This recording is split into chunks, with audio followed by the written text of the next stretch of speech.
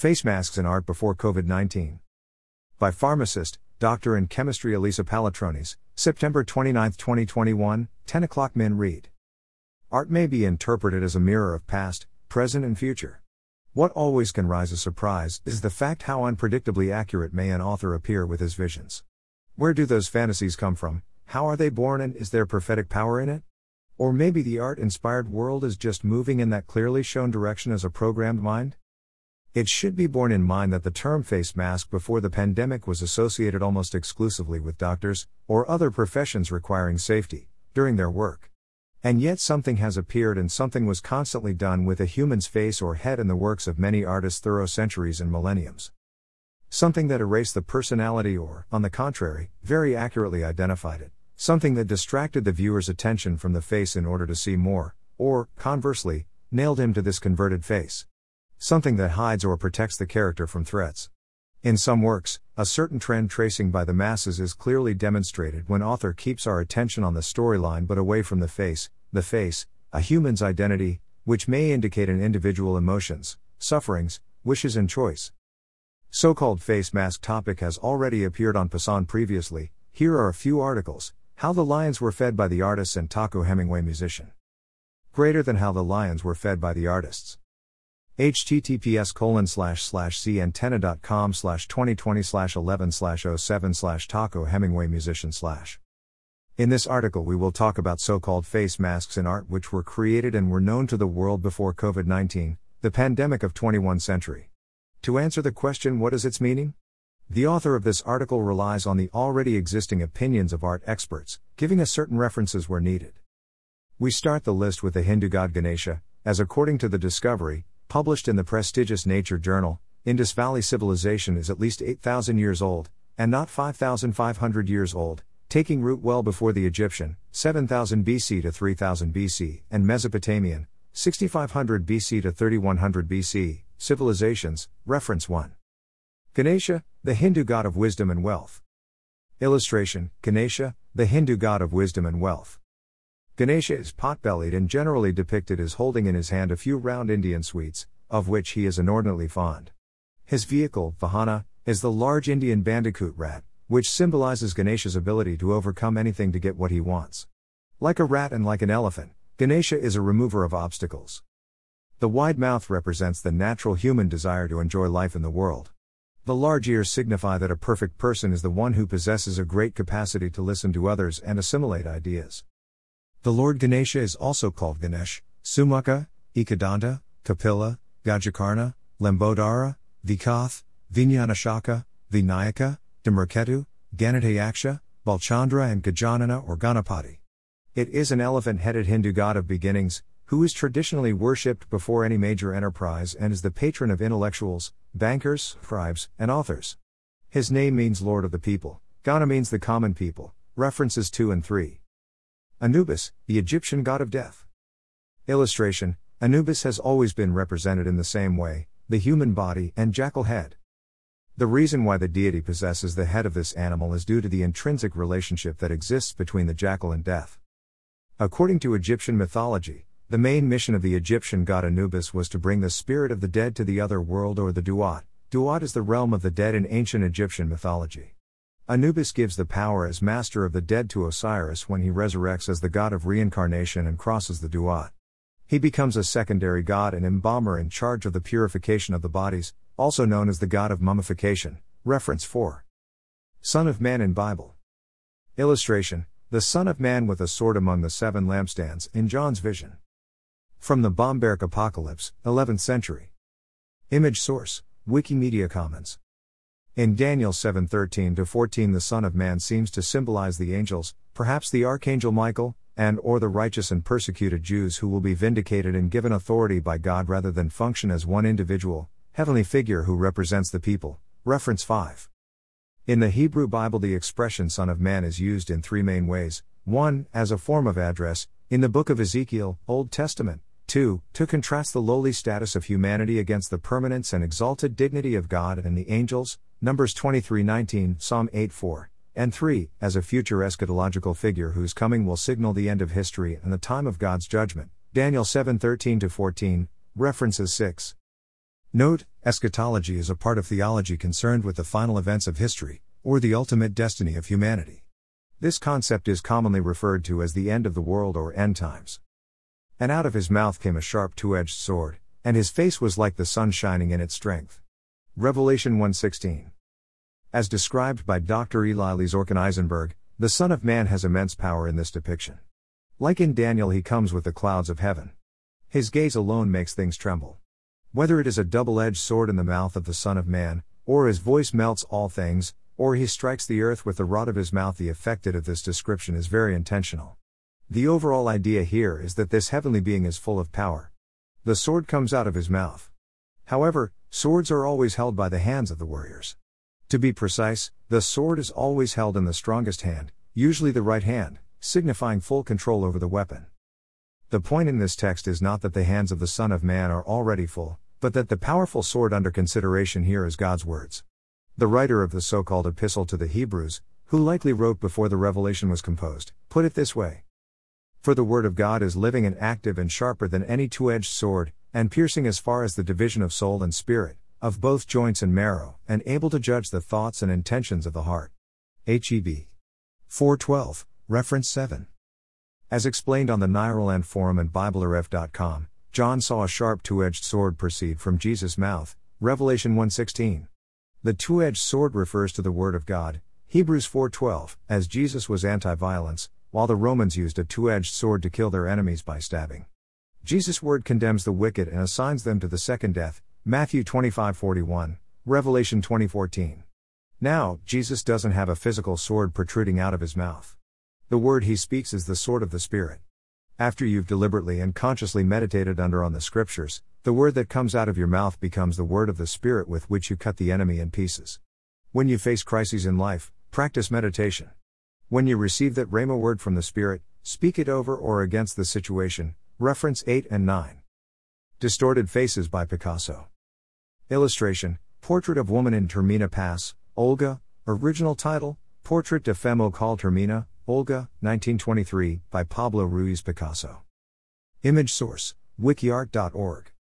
Pablo Picasso, 1881, Malaga, Spain, 1973, Mougins, France, was a Spanish painter, sculptor, printmaker, ceramicist and theater designer. There are some who speculate that Picasso's style of painting distorted faces is rooted in his history of practicing caricature. There are so many realities that in trying to encompass them all one ends in darkness, Picasso once said. That is why, when one paints a portrait, one must stop somewhere, in sort of a caricature. As it is said on volupture.org, some say Picasso's distorted faces are merely his way of showing the audience how he views a person, or his attempt at portraying the person from every possible angle at once. It could be that Picasso was trying to capture the sitter's emotions, thoughts and struggles in one single painting, reference 10. However, some persons, for example Picasso's second wife Jacqueline, with whom he spent 11 years in marriage until his death, appears to be beautiful in his painting. True emotions and mutual love play as an inspiration for this beautiful painting of Jacqueline by Picasso. Perhaps Picasso saw his wife as a whole and completely beautiful woman from any angle of her physical, emotional or psychological perspectives. Greater than about a woman, a muse. The Lovers by René Magritte. Illustration, The Lovers 2, 1928, by René Magritte. Image source, renemagritte.org. René François Ghislain Magritte, 1898, Lessines, Belgium, 1967, Schaerbeek, Belgium, was a Belgian surrealist artist. Enshrouded faces were a common motif in Magritte's art. The artist was 14 when his mother committed suicide by drowning. He witnessed her body being fished from the water, her wet nightgown wrapped around her face. Some have speculated that this trauma inspired a series of works in which Magritte obscured his subjects' faces. Magritte disagreed with such interpretations, denying any relation between his paintings and his mother's death. "My painting is visible images which conceal nothing," he wrote. "They evoke mystery and, indeed, when one sees one of my pictures, one asks oneself this simple question: what does it mean? It does not mean anything, because mystery means nothing either, it is unknowable." Some have interpreted The Lovers 2 as a depiction of the inability to fully unveil the true nature of even our most intimate companions, reference 11. Spider-Man by Amazing Adult Fantasy. Illustration, Spider-Man Debuts, Amazing Fantasy No. 15, August 1962. Cover art by Jack Kirby, penciler, and Steve Ditko, inker. Image source, Wikipedia. Amazing Adult Fantasy, retitled Amazing Fantasy in its final issue, is an American comic book anthology series published by Marvel Comics in 1961 to 1962. The final 1960s issue, Amazing Fantasy number 15, introduced the popular superhero character Spider-Man, reference 12. Son of the Man by René Magritte. Illustration, Son of the Man, 1964, by René Magritte. Image source, wikiu.org. René-François Ghislain Magritte, 1898, Lessines, Belgium, 1967, Schaerbeek, Belgium, was a Belgian surrealist artist. About the painting, Magritte said, "At least it hides the face partly. Well, so you have the apparent face, the apple, hiding the visible but hidden, the face of the person. It's something that happens constantly. Everything we see hides another thing, we always want to see what is hidden by what we see. There is an interest in that which is hidden and which the visible does not show us. This interest can take the form of a quite intense feeling, a sort of conflict, one might say, between the visible that is hidden and the visible that is present." The painting by Magritte is a prominent motif in the 1999 art heist remake of the Thomas Crown Affair. In this film, a copy of the painting The Son of Man is prominently displayed as to show the stereotypical faceless businessman. There are numerous paintings by René Magritte where he depicts symbolic content and brings the message of the whole painting somewhere around the face. These paintings are as follows: The Enchanted Pose, Man in a Bowler Hat, Not to be Reproduced, The Pleasure Principle, Portrait of Edward James, The Pilgrim, Collective Invention, Natural Encounters, The Central Story, Rape, The Art of Living, The Glass House, Lover's Eye, Layamon Eye, The Wonders of Nature, and The Therapist, references 13 to 17. La Grande Guerre by René Magritte. Illustration, The Great War on Facades, La Grande Guerre Facades, 1964, by René Magritte. Image source, wikiu.org. The Great War on Facades, La Grande Guerre Facades, is another Magritte painting featuring similar imagery as in The Son of Man. Based on the description on renemagritte.org, both feature a person standing in front of a wall overlooking the sea. The Great War on Facades, however, features a woman holding an umbrella, her face covered by a flower. Magritte painted the Great War in 1964 while remembering his experiences with the World War I and World War II, and confronting, like all of us, the nice perspective of World War III. Her face, so we believe, should be as beautiful as her garment. What covers the face of war? The dirt thrown at it by the truth about war, stating that this dirt is the coffin flowers, reference 18. To be continued. References. 1. Indus era 8,000 years old, not 5,500, ended because of weaker monsoon. 2.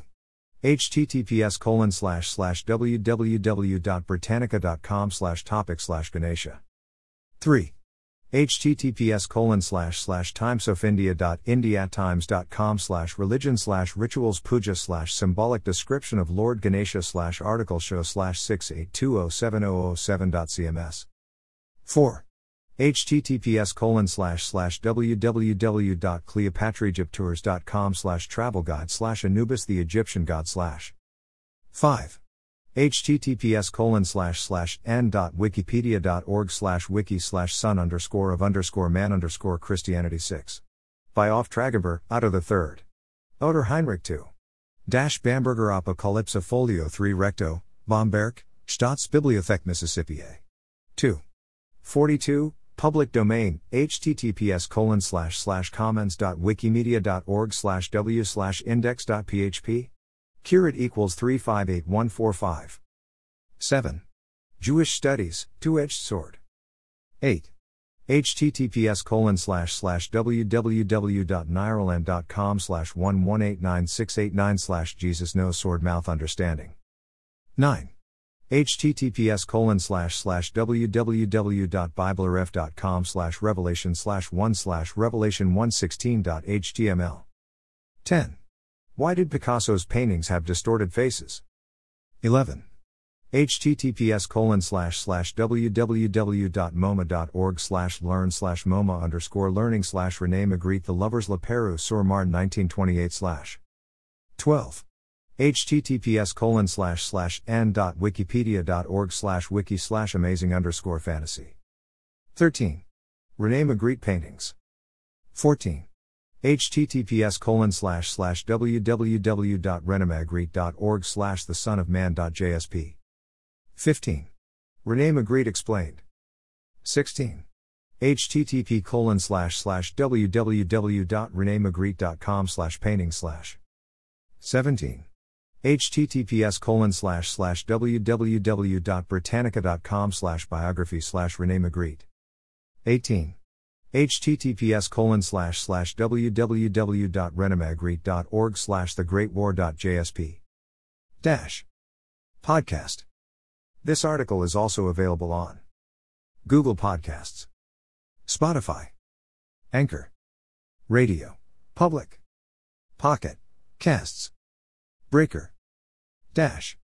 Books written by a pharmacist, Dr. In chemistry, Elisa Palatronis. Festive, sugar-free recipes for almost vegans, December 15, 2020 daily, sugar-free recipes for almost vegans, May 25, 2021 Rubbish Paradise, August 5, 2021. Visit our books page for more information. 2019 to 2021 Copyright Dr. Elisa Palatronis / all rights reserved. Disclaimer and usage policy.